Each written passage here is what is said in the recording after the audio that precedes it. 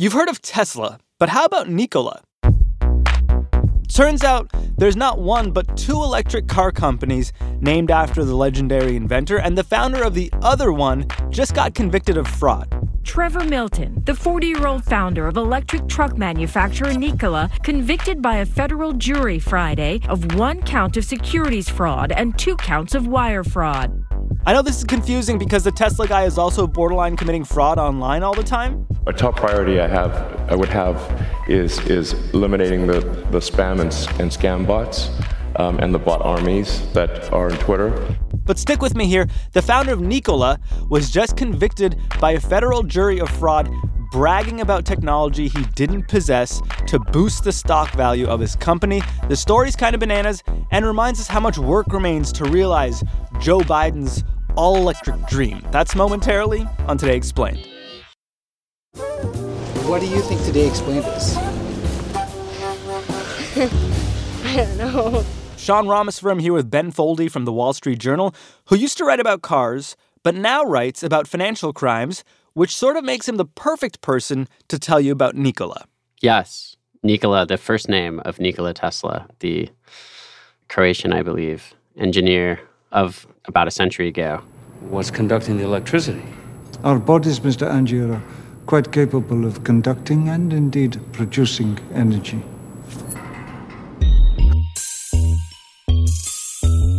So in the summer-spring of 2020, there were what I would maybe call the second generation of electric vehicle companies. So the first generation of startups was Tesla, another company called Fisker. Ain't nobody sicker in my Fisker ain't nobody. Fiskers don't make noise when they start up, just so you know. Fisker Automotive didn't survive, went bust. And Tesla obviously kind of survived, took off, thrived eventually, and became the most valuable car company in the world in 2020. I don't want to give the impression that I thought Tesla would be successful from the beginning. I actually thought we would fail. You did? Really? Oh, yeah. I thought we'd maybe have a, 10, 20% chance of success. I mean, startups in general fail, and auto startups especially fail. Sure. And then you have the second generation of kind of new startups. Rivian is among the most serious competitors lining up to take on Tesla. Lucid Motors. It has announced that it received a $1 billion investment from the Saudi investment fund. EV company Electric Last Mile will begin trading today at the NASDAQ. But and so most of those companies started going public around 2020. Nikola was the first of those. It was the poster child of the exuberance for this kind of second generation of startups. And for people who, maybe thought they missed the boat on Tesla stock, it was kind of, there was this moment in the summer of 2020 where it seemed like, oh, well, you might have missed the boat on Tesla, but look at all these other new EV companies that can take, these huge market shares and become as valuable as Tesla. We can all agree that whether it is a commercial vehicle, an SUV, a sports car, whatever, chances are within the next decade, they're all going to be electric. And it's a big market opportunity. And Nikola was the first of those to go public. And it was also the first to kind of fall apart. Where does Nikola's story start? Quite literally, it starts in Utah. A founder named Trevor Milton decided to name his company Nikola. Like some of the best inventions in the world, by coincidence or by happenchance, they started in a basement. My basement. And the vision here was that you could have an 18-wheel semi-truck that was powered by what's called a hydrogen fuel cell. It's really the only fuel out there that doesn't create any emissions or byproducts. Incredible. The only byproduct's water. So as this truck goes down the road, the only thing coming out of this truck will be drips of water. And I think everyone around the world is going to be cheering for that. And this is as opposed to other EV systems, which are just chiefly what? Batteries? Yeah, so when most people talk about electric vehicles, they're talking about battery electric vehicles, which use, lithium-ion batteries, which are the same thing that you'll find in your laptop. Mm-hmm. But the issue with that is when you're using them at the level that you need to power a car, they're heavy. And the thing about trucking is that the main prerogative of a trucker is to carry as much weight as possible.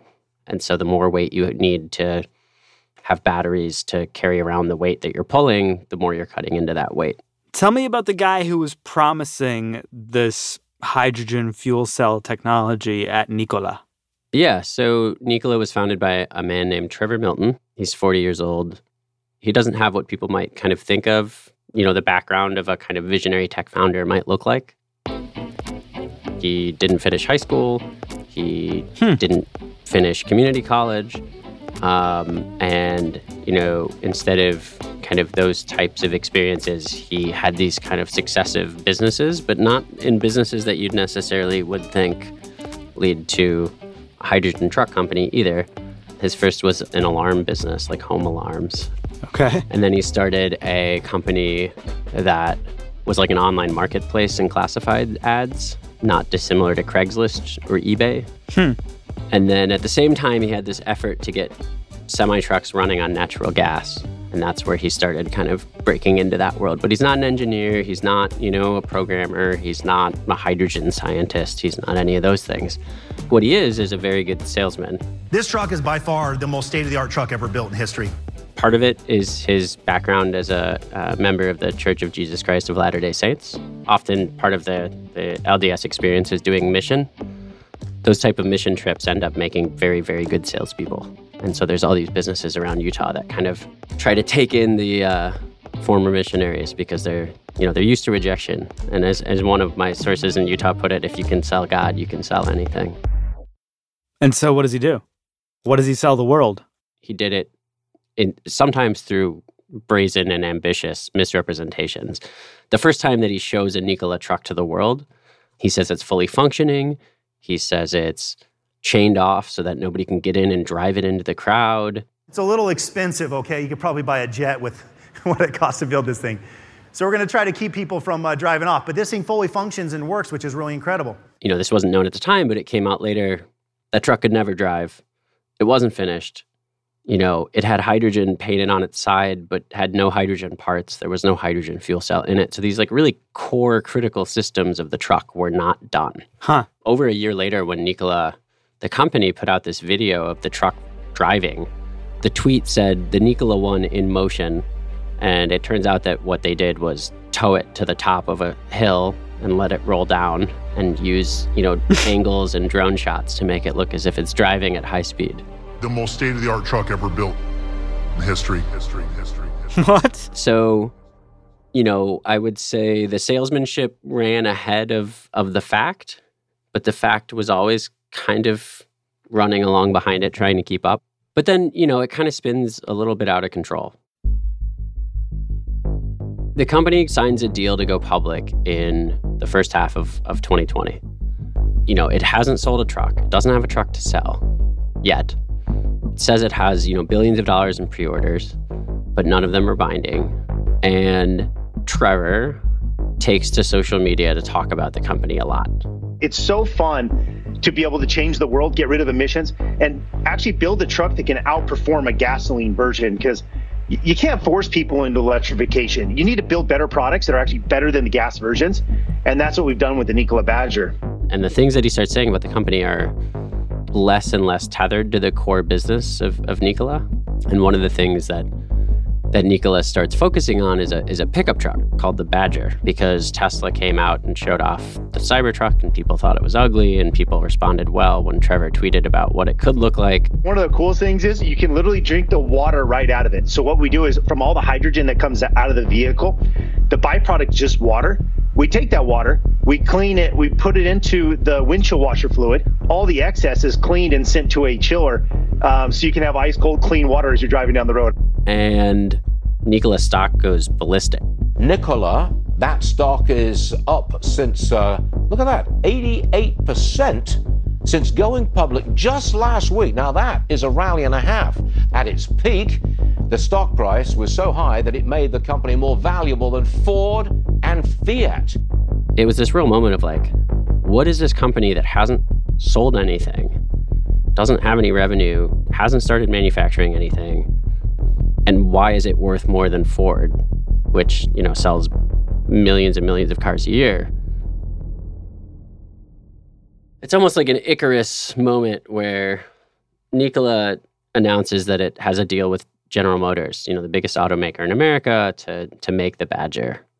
And then 2 days later, a report by a short-selling firm called Hindenburg Research comes out. Nikola shares are tumbling after a short seller called the company, quote, an intricate fraud built on dozens of lies. they ran the gamut from the stuff about the truck reveal back in 2016 to Trevor Milton saying that the Nikola headquarters was covered in solar panels, and they, look on Google Earth and they say, no, it is not. So, it's just this range of misrepresentations that they publish. And within a couple days, it was reported that the SEC was looking into them, and then it was quickly reported that the Department of Justice was looking into them. So it seemed like there was really some smoke here from a regulatory perspective. And then there started being issues with the underlying business. GM pulled back from its deal. And then about a week or so after the report came out, Trevor Milton stepped down as the executive chairman of Nikola, which again was kind of this like, oh, okay, something happened here, right? Like people don't just step down from the company that they built if there's nothing to the allegations. And then it turned out to be, a pretty serious criminal investigation into Trevor Milton. The founder and former executive chair of Nikola is now on trial in New York. He's charged with lying about the company's products to mislead investors and prop up the stock. Trevor pleaded not guilty and hired quite a powerful defense team to represent him. That included Brad Bondi, who has previously represented Elon Musk in some of his securities litigation.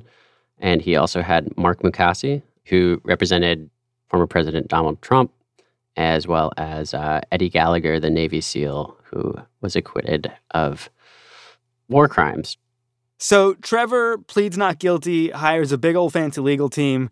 What do they say he was up to when he lied about solar panels on the roof of his factory and rolled a truck down a hill? Yeah, so they didn't touch the solar panels. It was an interesting defense in some ways. The argument about rolling the truck down the hill and showing off the truck and, the truck without the fuel cell in it was actually that it was irrelevant. It was before Nikola was a publicly traded company. Nobody bought and sold stock 4 years prior based on this, event or these videos. And then the other defense was really that Trevor was talking about the business plan. They actually made the argument in closing that this was a case of somebody being prosecuted for not being careful about what tense they were speaking in, and saying things in present tense that, where it should have maybe been in future tense. And how does that go for them? Did not ultimately sway the jury. Trevor was convicted of one of the counts of securities fraud and acquitted of the other, and then was convicted on both counts of wire fraud. The company has cut all ties with Milton, but the damage is done after reaching that high of more than $80 a share back in June. Nikola shares closed at $3 and change on Friday. Milton now facing a sentence of more than 20 years in prison.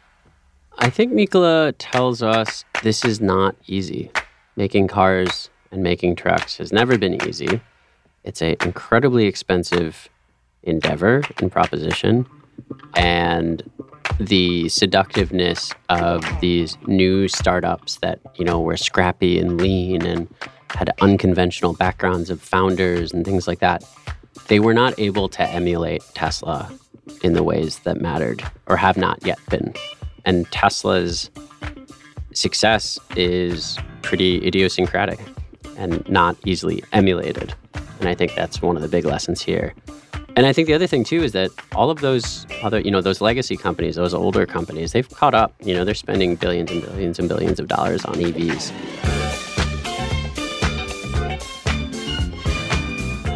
Ben Foldy, Wall Street Journal, he's got a whole dang podcast about Trevor Milton and Nikola. It's called Bad Bets. It's season 2 of that show. Even without the fraud, getting electric vehicles to market is proving harder than everyone thought. That is next on Today Explained.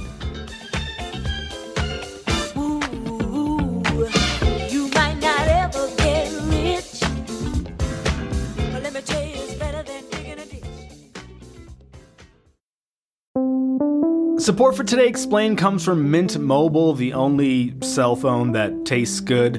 When the deal is too good to be true, there's probably a catch, right? That incredibly cheap flight to Europe, you probably can't bring a bag or pick your seat or use the restroom. So when I tell you that Mint Mobile offers wireless plans for just $15 a month when you purchase a 3-month plan, you're probably wondering, what's the catch? Well, according to Mint Mobile, there is no catch. According to Mint Mobile, it's only $15 a month and their plans come with high-speed data and unlimited talk and text delivered on the nation's largest 5G network. To get this new customer offer and your new 3-month unlimited wireless plan for just $15 a month, you can go to mintmobile.com/explain. That is mintmobile.com/explain. You can cut your wireless bill to $15 a month at mintmobile.com/explain. $45 upfront payment required, equivalent to $15 a month. New customers on first 3-month plan only. Speed slower above 40 gigabytes on unlimited plan. Additional taxes, fees, and restrictions apply. See Mint Mobile for details. Support for Jay Explained comes from FX's The Veil, starring Elizabeth Moss. If you like spy thrillers or indeed Elizabeth Moss, then you might want to check out FX's The Veil. It's an international spy thriller that follows two women as they play a deadly game of truth and lies on the road from Istanbul to Paris and London. Oh, I'll go. One woman has a secret, same here, and the other has a mission to reveal it before thousands of lives are lost. FX's The Veil, now streaming only on Hulu. You are familiar with the phrase, man's reach exceeds his grasp. It's a lie. Man's grasp exceeds his nerve. Today Explained, we're back. We just spoke to Ben about the hijinks at Nikola, but we wanted to get a lay of the land in the EV world at large, so we got in touch with Rebecca Highwell from Recode. Rebecca, how's this big push to electrify going? It's going well, but it's still pretty early right now. Only 4 to 5% of the vehicles that are being produced or sold in the United States are electric vehicles. That means the vast majority are still those classic gas-powered internal combustion vehicles. The main challenge is that we have a technology that works, the battery electric vehicle, but just because it works doesn't mean that it's super easy to manufacture hundreds of thousands and millions of these vehicles and make them mainstream. Right. And Nikola was taking this hydrogen fuel cell approach, but that isn't the approach the majority of manufacturers are making, right? Yeah. So hydrogen fuel cell technology, people have been talking about it for a while. I actually just bought a vintage sci-fi magazine that was talking about hydrogen fuel tech. So people have been talking about it for a while, but it has really struggled to get off the ground. The vast majority of the electric vehicles that we're seeing in the United States are battery electric vehicles. So those are certainly easier to sort of get rolling than hydrogen fuel cell cars, but they definitely have their own manufacturing challenges too. And that really all goes back to the battery. These batteries require really rare materials or hard to produce materials that aren't necessarily so plentiful that we'll have enough to produce all the electric vehicles that car companies want to build. And a lot of these materials need to be extracted or mined. This is not a clean process in any way. The argument is that it's still better to pursue EVs, but, there are real opponents, especially people who live near some of these facilities, would probably have a lot to say about the environmental impacts that these kind of operations have. So there are real trade-offs that need to be considered. We've talked about some of these materials on the show before, like cobalt. Cobalt is at the moment key for batteries. It stops them overheating and allows smaller battery sizes to be made. Yeah, so the chemistry that batteries require can vary a little bit, but there are some materials that it's just very clear that batteries are going to need a lot of. So there's cobalt, like you mentioned, which almost entirely comes from the DRC, where there are massive concerns about human rights abuses and child labor. So that raises some really important challenges that need to be addressed for getting EVs off the ground. There's lithium, and right now lithium primarily comes from a place called the Lithium Triangle in South America and in some cases Australia. There's nickel, which Russia produces a lot of. So that's obviously a challenge for obvious geopolitical reasons and the war in Ukraine. But just adding a second layer of complexity to this is the fact that a lot of these materials need to be refined, and a lot of that refining currently takes place in China. China controls 80% of the world's raw material refining, more than 3/4 of global cell capacity, and 60% of the planet's component manufacturing. That means realizing President Biden's transportation future of electric cars would depend on China, unless the U.S. develops its own capacity. And there's a ton of competition for these resources, right? There's a ton of competition. The United States wants to resurrect its legacy as this big auto manufacturing nation. You think of like Motor City and all the big automakers there. But, a lot of countries and a lot of companies around the world sense a major opportunity with EVs. And everyone wants to get in on being able to extract these materials, sell these materials, and control the global electric vehicle market. And as, again, we've covered on the show before, President Biden is trying to put his foot on the pedal a little bit. A lot of bit. American manufacturing is back. Detroit is back. America's back. And folks, we're proving it's never, ever, ever a good bet to bet against the American people. Never, never, never. Yeah, he's putting billions and billions of dollars. So the first way the Biden administration is sort of trying to get EVs off the ground is by investing in that American supply chain for electric vehicles. So that means, subsidizing battery manufacturing, trying to help do some of that work with rare materials here in the United States. I believe we can own the future of the automobile market. I believe we can own the future of manufacturing.